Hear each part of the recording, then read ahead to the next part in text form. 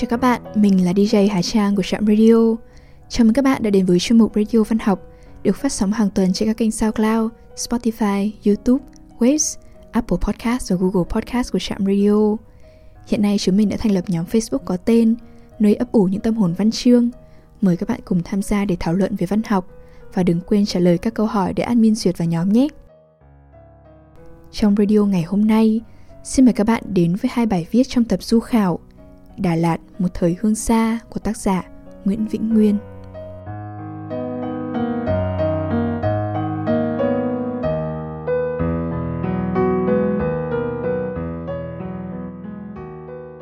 Cà phê thời không son phấn. Cà phê Đà Lạt trước 1975 là chủ đề mà nhiều người có thể kể lể sa đà.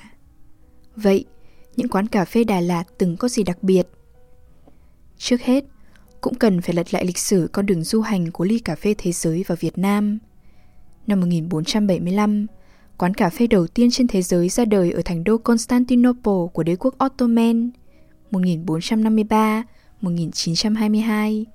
Để rồi hơn một thế kỷ sau, từ Yemen, cà phê xuất khẩu sang châu Âu và khai sinh văn hóa cà phê tại các nước Anh, Pháp, Hà Lan. Chủ nghĩa thực dân, từ thế kỷ thứ 15 đến nửa đầu thế kỷ 20, kéo theo nhiều cuộc vật đổi sao rời. Nhưng hãy tạm gác lại những luận điệu quen thuộc, nghiêm trọng và định kiến để nhìn vào yếu tố du hành văn hóa. Sẽ thấy, riêng trong chuyện ăn uống tiêu dao, văn minh cà phê là một thành tựu mà người châu Âu truyền bá trên đất Á một cách tuyệt vời, theo cái gọi là bước chân thực dân. Đi qua những gạch đầu dòng trong phả hệ cà phê thế giới để thấy rằng, trong ly cà phê hôm nay mà chúng ta tận hưởng tại Đà Lạt, hẳn không phải thứ thuần chủng bản địa, mà đến từ cuộc xê dịch. Người Pháp theo đạo Thiên Chúa đã đưa cà phê vào Việt Nam trong quá trình truyền đạo. Những người triển khai chủ nghĩa thực dân từ những năm giữa thập niên 1850 hẳn đã chọn các đô thị làm điểm dừng. Sau đó, tạo ra những đồn điền cung cấp cà phê và bên cạnh những thành phố, nơi tiêu thụ cà phê. Đà Lạt, đô thị người Pháp khai sinh và xem là nơi nghỉ dưỡng, một vườn ươm nòi giống Pháp. Chính vì vậy, có lẽ thú uống cà phê vào Đà Lạt là cuộc tiếp biến diễn ra sớm, tự nhiên và tất yếu so với các đô thị khác. Tính 2 giai đoạn chính, người Pháp buông bỏ Đông Dương từ 1954 sau Hiệp định Geneva, người Mỹ đến và cũng rời đi sau sự kiện tháng 4 năm 1975, thì Đà Lạt trải qua nhiều cuộc chuyển biến chính trị.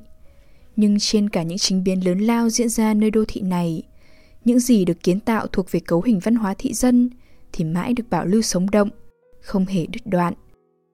Cà phê Đà Lạt có thể tiêu biểu minh chứng cho điều đó. Ngoài yếu tố lịch sử, thì tính cách tự nhiên và tâm lý, hành vi tiêu dùng sinh ra từ đó cũng là một đặc điểm cần nhắc tới. Một vùng khí hậu lạnh giá xem ra lý tưởng cho việc người ta theo một nhịp chuẩn. Người xứ lạnh quen kiểu ngồi một góc quán xá hàng giờ, nghe nhạc và chờ phiên cà phê ấm nóng, rơi rớt từng giọt chậm chạp lúc thư nhàn.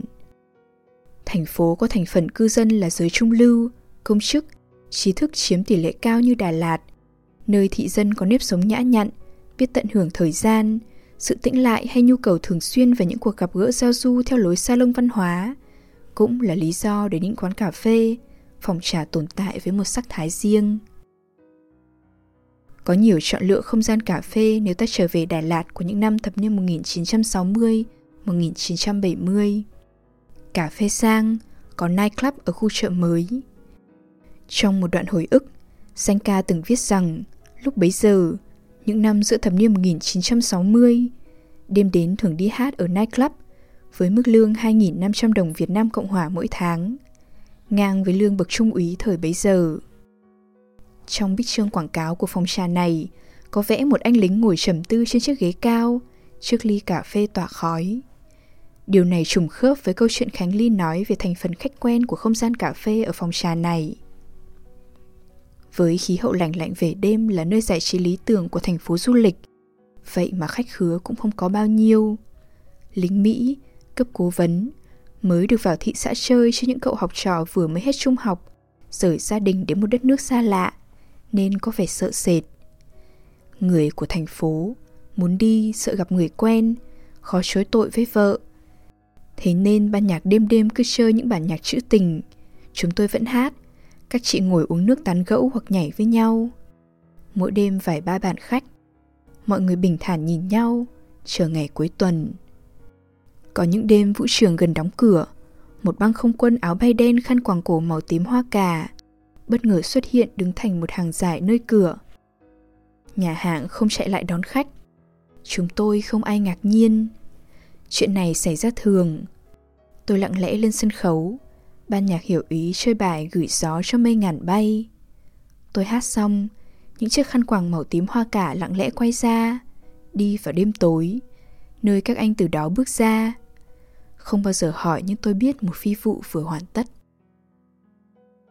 Ngoài đến nightclub uống cà phê, thưởng thức vang và nghe hát ra, thì cà phê Tùng cũng là một quán lâu đời, nơi ưa thích của những trí thức, văn nghệ sĩ dừng chân ở Đà Lạt. Lịch sử quán cà phê này gắn với những giai đoạn quy hoạch trung tâm Đà Lạt. Khung cửa sổ kính mở sương ở quán cà phê phố này đã là góc nhìn trầm tư trước phố xá của biết bao lữ khách đến và đi. Ở Tùng, thời gian như ngưng đọng với âm nhạc, tranh ảnh bài trí, với những vật dụng ghế bàn cũ, cung cách phục vụ cũ kiểu gia đình và phong thái tận hưởng cà phê kiểu người Đà Lạt cũ, chậm rãi, nhẹ nhàng, tinh tế. Nhạc sĩ Lê Uyên Phương cũng kể về những quán cà phê trí thức Đà Lạt một thời. Với ông, quán cà phê là ma túy với những người trẻ, một nơi phản chiếu tâm thế bất an của tuổi trẻ trong thời chiến. Không thể nào quên được những đêm thật tuyệt vời của Đà Lạt vào những năm của thập niên 1960. Chúng tôi, như phần đông những người trẻ lúc đó, thường hay la cà khắp các quán cà phê ở Đà Lạt, nhất là cà phê Tùng ở gần chợ Hòa Bình. Cái phòng vuông vức với những hàng ghế liền bọc plastic đỏ, những chiếc bàn thật thấp. Trên tường có bức tranh lớn vẽ một người chơi guitar theo lối nửa lập thể, nửa ấn tượng. Và cái không gian đầy khói thuốc trộn lẫn với âm nhạc nhẹ phát ra từ chiếc loa thùng đã trở thành một thứ ma túy đối với chúng tôi. Bấy giờ là thời kỳ mà cuộc chiến đang vô cùng sôi sục. Quanh những ly cà phê đen, người ta nói nhiều với những bạn bè trên các mặt trận. Người ta nói nhiều về cái sống và cái chết, về cái phải và cái không phải trong cuộc chiến đang xảy ra. Người ta nói nhiều về những sự việc trong một quân trường hay trong một trại nhập ngũ nào đó. Và đôi lúc, cả những nhà văn được giải Nobel lúc bấy giờ xen lẫn những mẩu chuyện về một cô gái xinh đẹp nào trong thành phố. Sự lo lắng về một tương lai bất định của thời chiến quả đã là một ám ảnh lớn cho tất cả chúng tôi lúc bấy giờ. Những giọt cà phê nhiều khi đã không được uống vì cái vị đắng của nó, mà vì cái vị đắng của cuộc chiến kéo dài tưởng như vô tận so với cuộc đời hết sức ngắn ngủi của chúng ta. Một người bạn vừa hy sinh ở góc rừng nào đó, không những để lại cho người thân của anh ta những nỗi buồn phiền bất tận, mà còn thêm vào trong cái khói thuốc của căn phòng nhỏ bé vuông vức của những quán cà phê một sự u ám lạnh lẽo không cùng. Chúng tôi đã nhiều lần ngồi thở dài để đưa tiễn một người bạn lên đường, và trong những câu chuyện, chúng tôi đã luôn luôn cố gắng để giải thích cho chính mình mọi sự dấn thân của chúng tôi lúc đó. Hát là một sinh viên nghiện ma túy. Một hôm trời khuya, chúng tôi đang lúc vui đùa ồn ào với nhau trong quán. Hát bỗng ra dấu cho mọi người yên lặng. Anh cầm cái thẻ sinh viên của anh đưa lên cao cho chúng tôi nhìn thấy rồi xé làm đôi. Anh tuyên bố, từ hôm nay anh chặt đứt mọi hệ lụy trong quá khứ của mình. Ngày mai anh lên đường đi trình diện tình nguyện nhập ngũ. Chiến tranh đôi lúc đã giải quyết cho chúng tôi một cách hữu hiệu những vấn đề cá nhân như thế. Biết bao nhiêu chuyện đã xảy ra trong một quán cà phê. Ở đó đôi lúc đã là nơi mà những khúc quanh của một đời người bỗng mở ra trước mắt. Một bài hát mà lúc bấy giờ chúng tôi ai cũng ưa thích là bài Je t'en souffle le chien. Tôi không nhớ ai đã hát bài đó, nhưng cái âm hưởng vừa xa vắng của bài hát như một tiếng còi tàu đã thể hiện được đúng tâm trạng của chúng tôi lúc bấy giờ. Phải chăng trong sự thôi thúc của đời sống, trái tim ta đôi lúc bỗng bắt gặp được cái nhịp đập bất thường rất kỳ diệu của cuộc đời. Và trong mỗi khối óc của chúng ta, một số tế bào não bộ đã hiểu biết được đôi điều về cái đẹp vô cùng của sự não nề trong kiếp sống. Những quán cà phê lúc bấy giờ đã thực sự trở thành cái nhà của chúng tôi. Ngoài giờ đi làm, đi học ra, cà phê là nơi chúng tôi thường xuyên có mặt, bất kể ngày đêm. Ở đó chúng tôi có thể tìm gặp những người hiểu được mình, và có thể thổ lộ mọi điều riêng tư mà không ai phàn nàn gì cả. Bấy giờ ở Đà Lạt, những quán cà phê kiểu gia đình, không gian gần gũi như Văn, Vui, Mây là các địa chỉ của thanh niên, trí thức, công chức. Nhìn rộng ra, mỗi quán cà phê Đà Lạt ở thời điểm 1960-1970 đều mang một nét đặc biệt. Ở cà phê Kivini số 52 Minh Mạng là nơi nổi tiếng nhờ giọng ca Kim Vui. Cà phê T2 đối diện trường Bùi Thị Xuân được học sinh sinh viên mệnh danh theo cách diễn dịch tên quán T2 là nơi dành cho người thất tình, thiếu tiền và có thể là nơi tỏ tình lý tưởng. Một chút xa xỉ cho những ai quyến luyến phong vị Pháp, có cà phê Thủy Tạ, ban công, sảnh Đà Lạt Palace hay Hotel du Parc. Nhưng Đà Lạt cũng có những quán cóc lề đường rất duyên, gắn với ký ức biết bao người, như dãy ở góc bến xe Tùng Nghĩa với những quán tứ chiếng một thời, Long, Domino, Bà Năm, hay có thể là những quán cà phê vô danh nằm dọc lối vào chợ, ga xe lửa phục vụ khách lữ hành dừng chân chốc lát. Vào năm 1972, Đà Lạt có một địa chỉ mới cho giới sảnh cà phê và yêu nhạc, đó là Lục Huyền Cầm của vợ chồng Lê Uyên Phương. Một bức ảnh tư liệu của gia đình có ghi lại cảnh vợ chồng nghệ sĩ này đang hát mộc tại quán cà phê bên những sinh viên và bạn bè nghệ sĩ. Lục Huyền Cầm được lập ra để làm nơi sáng tác, giao lưu bạn bè và giới thiệu những tình khúc mới. Nhạc sĩ Lê Uyên Phương có 2 người bạn thân, hầu như hôm nào cũng có mặt ở đây. Đó là Đỗ Đức Kim, giáo viên, và Nguyễn Văn Thuyết, họa sĩ. Nhiều tranh trang trí trong quán Lục Huyền Cầm là do Nguyễn Văn Thuyết vẽ. Về sau, một số tranh của ông Thuyết cũng được chọn in trên trang 4 của những tờ nhạc Lê Uyên Phương phát hành tại Sài Gòn. Cần nhớ rằng, quán cà phê này được mở khi Lê Uyên Phương đã nổi tiếng khắp Sài Gòn. Vì thế, sự ra đời của nó gây một sự chú ý đáng kể trong thành phố Yên Bình. Về mặt nào đó, nó góp thêm cho đời sống văn hóa thành phố một tụ điểm sinh hoạt ý nghĩa. Lục Huyền Cầm vào các tối thứ Bảy và Chủ nhật là nơi tập hợp giới văn chương, âm nhạc trong thành phố để chuyện trò thời thế, nghệ thuật và tạo hứng thú cho nhau sáng tác. Hơn 10 ca khúc phổ thơ của Nguyễn Xuân Thiệp, Huy Tưởng, Hoàng Khởi Phong, Phạm Công Thiện trong album Tỉnh Như Mây Cõi Lạ được nhạc sĩ Lê Uyên Phương viết tại Lục Huyền Cầm sau những cuộc gặp gỡ, trao đổi sáng tác với các bằng hữu thi sĩ và các đêm gặp gỡ văn nghệ. Thế giới cà phê Đà Lạt thời bấy giờ, dù dành cho giới thượng lưu hay bình dân, thì mỗi không gian mang một nét thanh cảnh nhỏ nhẹ và lịch thiệp, không xô bồ hỗn tạp. Thừa hưởng trực tiếp văn hóa cà phê từ người Pháp, thị dân Đà Lạt từng có một đời sống an nhàn, lịch lãm bên ly cà phê thường nhật, một thế sống sang cả, tự nhiên, không chút son phấn. Có lý khi nói rằng chỉ cần 2 thứ, cà phê và khí hậu, được bảo tồn, thì Đà Lạt hãy còn nguyên vẹn để quay về. Cà phê Tùng. Từ thăm thẳm lãng quên. Một góc đường phố trung tâm Đà Lạt đầu thập niên 1960. Có 3 người đàn ông ăn vận thanh lịch, một người đóng thùng, áo man tơ vắt khuỷu tay đang ngoái lại chờ bạn đồng hành. Một người tay thõng túi áo bước đi điềm nhiên, như đang kể câu chuyện vui nào đó, và người cuối chậm rãi ngoái lại nhìn con phố sau lưng. Cả 3 đều toát lên vẻ thong dong. Trên vỉa hè có một cột điện treo bảng đường cấm. Phương tiện cơ giới lưu thông theo hướng chiều ngược. Dưới chân cột điện có vài thùng chai nước ngọt đã dùng xếp chồng lên nhau. Cạnh đó, người đàn ông vận áo khoác màu sậm, dáng thư sinh cùng với 2 đứa trẻ đứng nhìn về phía ống kính. Một người đàn ông vận sơ mi trắng quần đậm, đóng thùng, đi giày tây, đang di chuyển lướt qua trước mặt họ. Phông nền của cảnh sinh hoạt đó là một ngôi nhà phố 1 tầng theo phong cách kiến trúc Tân Kỳ, có viền mái cách điệu mang đường nét tối giản, khỏe khoắn kéo thành lam ngang bên trên và một đường sổ chéo. Lộng trong nó là khung cửa kính chia 2 phần không đều, một làm cửa ra vào và một làm view để lấy ánh sáng tự nhiên tạo cảm giác kết nối nội thất với ngoại cảnh. Phần dưới của phông tường nhám là những đường kẻ ngang giả lam ri tạo cảm giác thân thiện, đồng nhất với đặc điểm trang trí bên trong. Thoạt nhìn bề ngoài, ngôi nhà phố đã toát lên vẻ đơn giản, gần gũi, ấm áp. Đó chính là mặt tiền cà phê Tùng của thuở ban đầu. Những người đàn ông lịch lãm trong bức ảnh đó có lẽ nay đã già hoặc đã rời xa thế giới này. Đứa bé trai lớn trong bức ảnh nay chắc đã ngoài 60, cũng trạc tuổi chủ quán Tùng hiện tại, người thừa hưởng một gia sản. Hơn thế, một di sản quá lớn mà cha mình để lại. Ngôi quán biểu tượng của thời hoàng kim trong lịch sử văn hóa đô thị Đà Lạt. Lịch sử của Tùng gắn với một phần lịch sử di cư của người Việt lên miền cao nguyên Lang Biang lập nghiệp. Đó cũng chính là một mảnh vi lịch sử về đời sống người phương Bắc nhập cư Đà Lạt ở giai đoạn sớm. Chủ quán cà phê Tùng đã tìm đến với thành phố cao nguyên này sớm hơn đợt di cư năm 1954. Ông thuộc trong nhóm người Hà Nội đến Đà Lạt quãng thập niên 1940.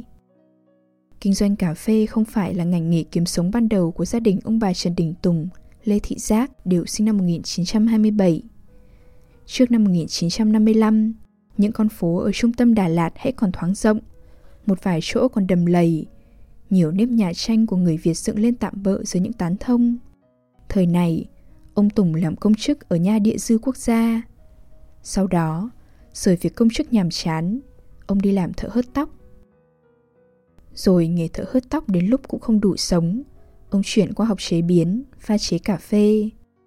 Ông mày mò nghiên cứu văn hóa cà phê từ những tài liệu người Pháp để lại và nuôi mộng mở một quán cà phê nhà phố vừa mang tinh thần Pháp, Âu, lại vừa thân thiện, công năng, thức thời kiểu Mỹ trong không khí chuyển giao lịch sử. Giá trị Mỹ đang dần tạo ra ảnh hưởng cùng với sự xuất hiện ngày càng ồ ạt của người Bắc trong đợt di cư lớn của những ngày đầu thời Tổng thống Ngô Đình Diệm.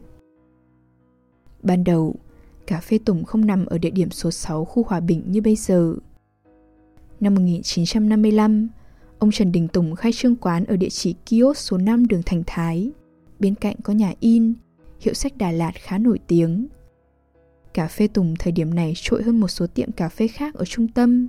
Thứ nhất là bởi địa thế đẹp, nhà mặt phố khang trang có tầm nhìn từ đỉnh đồi ngó xuống bờ hồ. Dù phố xá thời kỳ này thì còn hiu hắt lắm, chưa có nhiều cửa nhà hay công trình để ngắm nghía. Ngoài ra, Tùng mang lại một không gian sang trọng khác biệt, nhất là với âm nhạc. Giọng ca Edith Piaf, Yves Montand hay Dalida đã được cất lên từ bộ loa thùng nhỏ trong góc kiosk ấm áp, nơi góc phố cao nguyên còn đậm sắc thái văn hóa Pháp. Dòng nhạc từ châu Âu xa xôi như gọi về giấc mơ về một tiểu Paris hay thủ phủ liên bang Đông Dương vừa vụt qua trong chớp mắt của lịch sử. Trụ được ở kiosk số 5 Thành Thái trong vài 3 năm, thì qua một đợt chỉnh trang trung tâm, quán cà phê Tùng phải rời đi. Lần này thì chuyển đến một kiosk dãy nhà bên hông chợ cũ Đà Lạt, nay là rạp Hòa Bình. Thời kỳ này neo đậu không lâu. Là người từng làm Nha Địa Dư, ông Tùng có lẽ cũng nắm một số phong thanh thông tin quy hoạch để biết rằng đây chỉ là giai đoạn dừng chân tạm thời để duy trì hoạt động của quán trước khi kiếm được một địa điểm ổn định hơn. Năm 1958, chợ Đà Lạt hiện nay, gọi là chợ mới, được bắt đầu xây dựng theo bản thiết kế của kiến trúc sư Nguyễn Duy Đức, nhà thầu Nguyễn Linh Chiểu thi công. Về sau, kiến trúc sư Ngô Viết Thụ thiết kế bổ sung một lối đi bắc ngang qua khu Hòa Bình. Năm 1960, chợ mới khai trương, kéo theo cuộc giải tỏa dãy kiosk bên hông chợ cũ. Trung tâm Đà Lạt lại trải qua một đợt chỉnh trang lớn. Lần này, gia đình ông Trần Đình Tùng mới cho rời quán cà phê sang tầng trệt nhà phố số 6 khu Hòa Bình và định vị ở đó cho đến bây giờ. Như vậy, trước khi an cư ở địa chỉ hiện tại, thì cà phê Tùng đã 2 lần di rời trong vòng 5 năm, từ năm 1955 đến năm 1960. Trong 2 lần đó, gia đình ông Tùng tạm gọi là bắt mạch được phong cách thưởng thức cà phê của người Đà Lạt, đặc biệt là giới trí thức, công chức tinh hoa. Vợ chồng ông tự tay rang, xay cà phê theo một công thức riêng, trung thành với kiểu cà phê pha phin, một lối thưởng thức cà phê của người ưa sống chậm. Âm nhạc được chọn theo một gu riêng, đậm chất Pháp và thẩm mỹ không gian quán xá được thiết kế theo một phong cách riêng, ấm áp, thân thiện và lịch thiệp. Không gian của cà phê Tùng có sự dung hòa những giá trị Pháp qua âm nhạc, tranh ảnh mang vẻ hoài niệm, cùng phong thái phục vụ đậm tính chất gia đình nề nếp truyền thống Việt Nam, trong một thiết kế đề cao tính tiện nghi, cởi mở kiểu Mỹ. Nơi Tùng, những giá trị có tính quốc tế được nuôi dưỡng từ một bối cảnh lịch sử đặc biệt của thành phố, mà hình thành bản sắc nhất quán cho đến mãi về sau này. Một bức ảnh đầu thập niên 1960 chụp cảnh ông Trần Đình Tùng đứng ở quán bar của quán, vận đổ vest tông, tóc rẽ ngôi giữa, khuôn mặt gầy nhưng vóc dáng thư sinh, đang chăm chú tính toán sổ sách. Cạnh ông là 2 đầu đọc đĩa than, bộ âm ly và loa.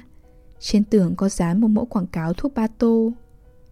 Đây là loại thuốc nặng, phổ biến ở Đà Lạt có lẽ một phần bởi thời tiết lạnh lẽo. Cũng có thể bản thân thương hiệu này gắn với gu thưởng thức thuốc lá của dân Tây công chức thời thuộc địa và có ảnh hưởng đến cư dân Đà Lạt về sau chăng? Và bức ảnh một phụ nữ ăn vận rất là ả la mốt, có lẽ được cắt ra từ một mẫu bích chương quảng cáo hay trang tạp chí nào đó.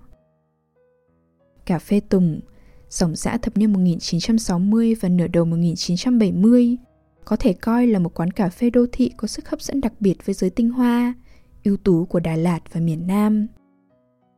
Đôi tình nhân nghệ sĩ Lê Uyên và Phương từng chọn Tùng làm nơi hò hẹn. Khi đã là vợ chồng, họ vẫn chọn một góc ở Tùng làm nơi bên nhau hàng ngày, tay trong tay nhìn ngày mới lên, nhìn màn đêm phủ tràn xuống thành phố và ước nguyện có yêu nhau ngọt ngào tìm nhau. Phía sau cánh cửa kính đón ánh sáng những ngày mùa đông mây xám, Nguyễn Thị Lệ Mai với mảnh đời riêng đầy đa đoan từng ngồi đếm từng giọt cà phê rơi và nghĩ về một tương lai vô định. Hẳn lúc ấy cô không hình dung được rằng một ngày nào đó giọng ca của mình sẽ cất lên trên chiếc loa thùng của quán cà phê này với thứ âm nhạc phản chiến của một chàng nhạc sĩ còn ủ dột u sầu ở xó núi Bờ Lao mà làm siêu độ biết bao trái tim cư dân trong thành phố, con dân trên đất nước thời loạn ly.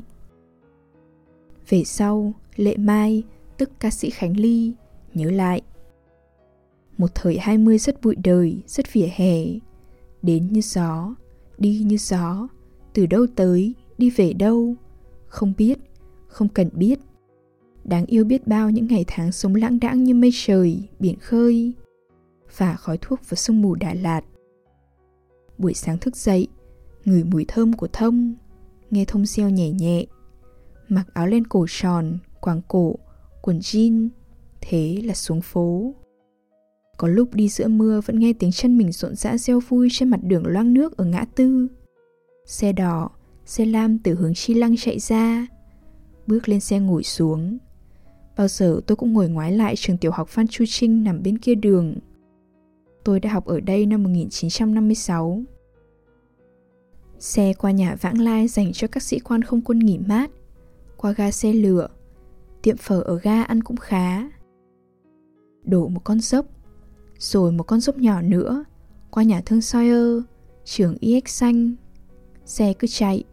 Bên trái là sân vận động, sân tennis, khách sạn Palace, đường rẽ lên nhà thờ chính tòa Đà Lạt. Bên phải là Hồ Xuân Hương, vòng theo một bùng binh, ngang qua khu quân vụ thị trấn, xe đỏ lên dốc. Vào bến đậu ngay cạnh cà phê Tùng. Vào làm một ly đã, mọi chuyện tính sau. Ngày nào cũng thế, năm nào cũng thế, không thay đổi.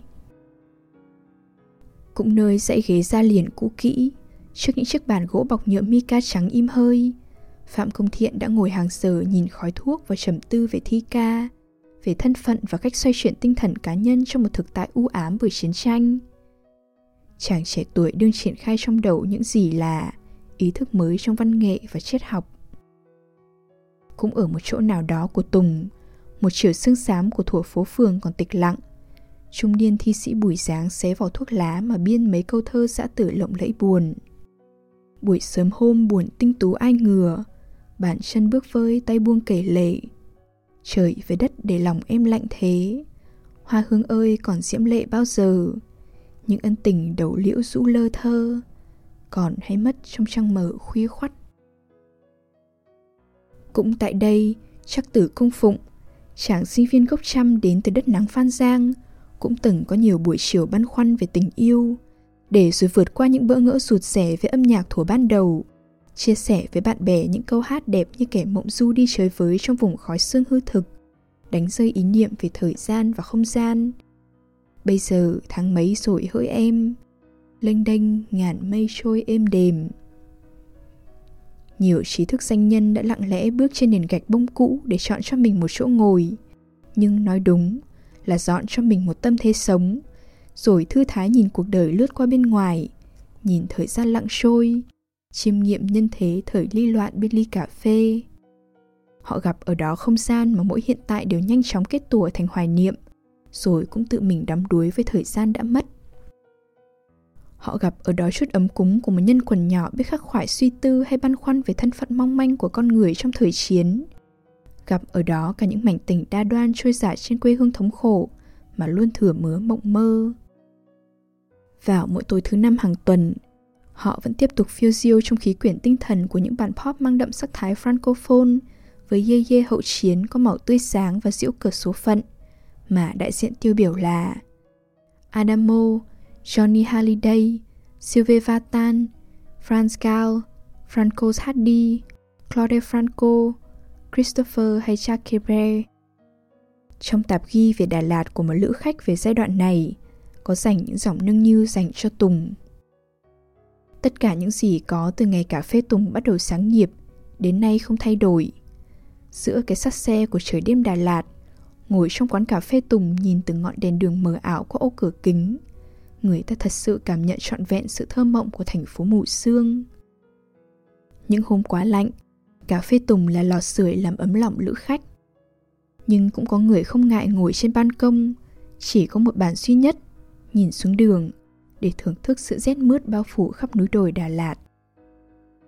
Những ai ở Đà Lạt trong thập niên 1960, 1970 đều biết, thứ 5 là ngày cà phê Tùng cho khách nghe nhạc Pháp. Dĩa hát của những giọng ca vàng từng ngân vang trong quán, như Franco Hardy với Tous les garçons et les filles, Ton meilleur ami. Sylvie Vartan trình bày thật vui tươi La plus belle pour et le danseur, écoutant la pluie, Quan le Fimestre. Dalida tải danh thể hiện Bambino, Le History de Amour, Bersamuco. Christophe hát Madeleine de Men hay Charles Aznavour trầm ấm lả lướt với ca khúc Madame Mocon. Ở Tùng, không gian không lấy gì làm cầu kỳ. Những bộ bàn ghế gỗ đơn sơ được đóng từ năm 1953, bằng tuổi anh con trai trưởng trong gia đình ông Tùng mà đến nay vẫn còn hữu dụng. Dàn âm thanh cũng vậy. Năm 1965, ông Tùng lặn lội xuống quân cảng Cam Ranh để mua cặp loa hãng PX, viết tắt của Post Exchange, dịch vụ phân phối hàng hóa dành cho quân đội Mỹ ở miền Nam Việt Nam. Có âm thanh ấm, có thể kết nối để nghe âm thanh analog từ chiếc máy đọc đĩa than. Cũng sau hơn nửa thế kỷ, cặp loa ấy vẫn còn được sử dụng ở Tùng. Tùng vẫn là một thánh đường hò hẹn và là điểm đến để đốt thời gian. Ở Tùng, ngoài nghệ sĩ, những lữ khách có tên tuổi ra, thì có thể gặp các sĩ quan trưởng võ bị Đà Lạt, giáo sư, sinh viên trường chiến tranh chính trị, giới nghiên cứu ở Trung tâm Nghiên cứu Nguyên tử Đà Lạt hay giảng viên Viện Đại học Đà Lạt. Ngày đó, ông Tùng giữ nề nếp ngôi quán này đến nỗi chỉ tuyển đàn ông làm sec via cùng với những người trong gia đình để đảm bảo một thể diện an toàn cho quán. Nhưng Tùng vẫn là một phân khúc khơi cao trong thời bấy giờ trong một thành phố lạnh và thưa dân. Ông Trần Đình Tùng có nghĩ đến một nhóm khách hàng khác, đó là giới bình dân. Nên ngoài cà phê Tùng, vợ chồng ông mở quán Domino ở khu bến xe cũ, một dạng quán cà phê cóc ngày nay. Bà Sáu, người giúp việc cho gia đình ông Tùng, được giao trông lo quán cà phê Domino. Là quán bình dân, nhưng cách phục vụ gần gũi nhỏ nhẹ của bà Sáu, cộng với sự thân tình của một người giúp việc gắn bó với gia đình ông Tùng suốt 20 năm, khiến nhiều khách vào quán này cứ nghĩ bà là em vợ của ông Tùng. Ở dãy cà phê bến xe cũ, gần Domino, có quán cà phê Long, cà phê Bà Năm được giới bình dân, trí thức nghèo yêu thích. Cà phê Bà Năm cho đến nay vẫn còn, nhưng rời về đường Phan Bội Châu. Hai chị em Bà Năm cho đến nay vẫn đứng quán theo cách pha chế cà phê vớ, cà phê kho ngày cũ. Thành phần khách vẫn không đổi. Đó là giới bình dân tứ chiếng, người lao động nghèo.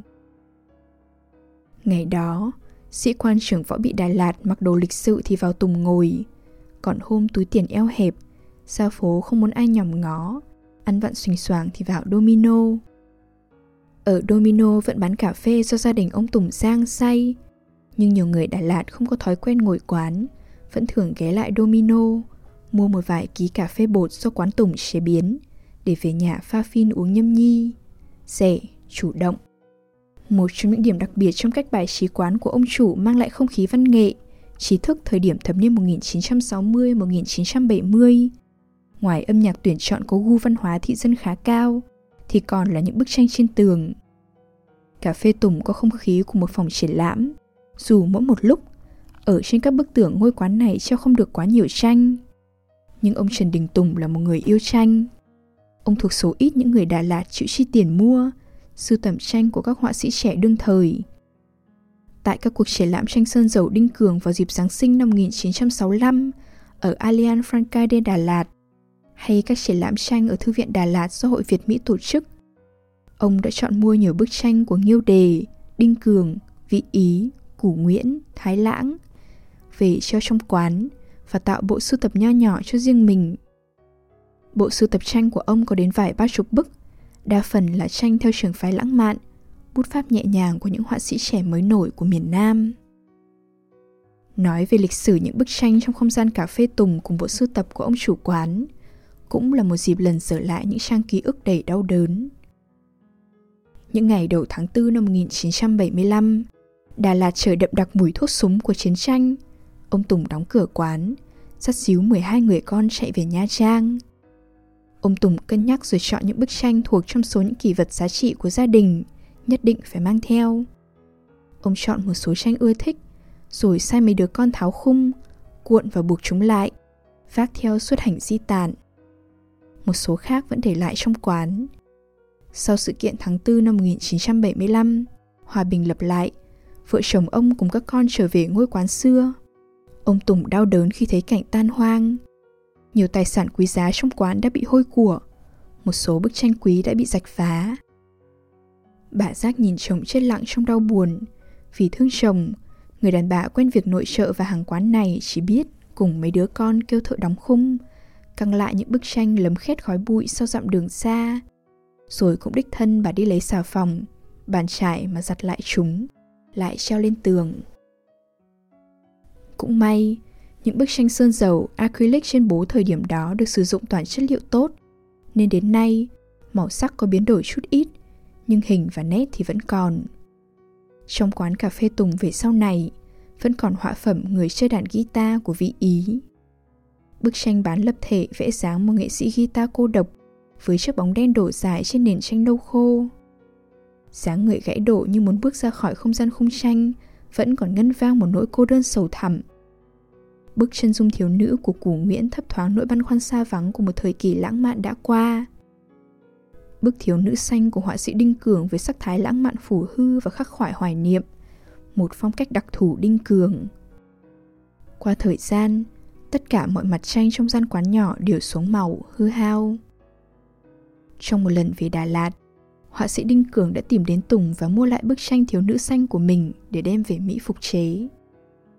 Về sau này, khi thay cha mẹ đảm đương công việc của quán, ông Trần Đình Thông, người con trai trưởng của gia đình, thường dùng mủ khoai tây để đánh lại những bức tranh trong quán khi thấy chúng bám bụi hay xuống màu. Những bức ảnh chụp cà phê Tùng của thập niên 1950 và đầu thập niên 1960 trên nước hình đen trắng không chỉ mô tả không gian quán, lưu giữ hình ảnh thời trẻ lịch lãm của ông chủ quán, mà mã hóa ở đó cốt cách tao nhã của tầng lớp tinh hoa của một đô thị trí thức. Mặt sau của những bức ảnh, dĩ nhiên, luôn là những khoảng trắng giữa những câu chuyện, những huyền thoại phố phường về một thời đã qua. Với những ai hiểu những thăng trầm của góc quán nhỏ này, sẽ nhận ra ở Tùng, có khi con người tự nguyện chìm đắm trong cõi mù sương ký ức, buông lơi hiện tại và đánh mất tương lai. Tôi gặp nơi mỗi chỗ ngồi, mỗi góc khuất, mỗi hồi quang ở Tùng một cảm giác mà nhà văn Pháp Patrick Modiano đã gọi đúng tên khi mô tả về những con người phiêu dạt trong thời gian, qua không gian những quán cà phê Paris hậu chiến, một cảm giác từ thăm thẳm lãng quên.